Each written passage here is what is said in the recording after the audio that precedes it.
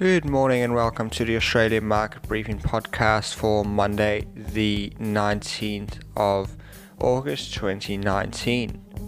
The ASX has had to struggle through a tumultuous 2 weeks of earnings, which has been made worse by worsening global political environments.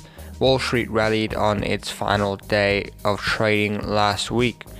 We are on the back end of earnings season this week, with some economic data also due out. We will see CPI come out for the Eurozone today. Tomorrow we will see the release of the RBA monetary policy meeting minutes from earlier this month. We will also see a range of PMIs coming out on Thursday. This should be particularly significant as PMIs are beginning to ride into below 50 territory, so we could start to see a shift towards negative market sentiment. In terms of reporting this week, we are going to see Lendlease and BlueScope Steel report today. Kogan, BHP and Seven West Media will report tomorrow.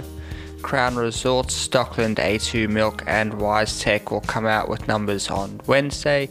Qantas, Origin Energy, Nine Entertainment and Coles will announce Thursday, and we will round out the week with Sims Metal Management and Ardent Leisure Group on Friday.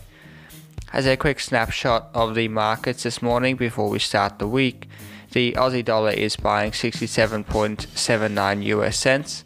Gold has fallen to $1,513 an ounce. Brent crude is at 58.7 US dollars a barrel. The US 2-year is trading at 1.48%, and the 10 is trading at 1.55%. That's all we have for this morning. Hope you have a good Monday. Thanks for listening. I'll see you tomorrow.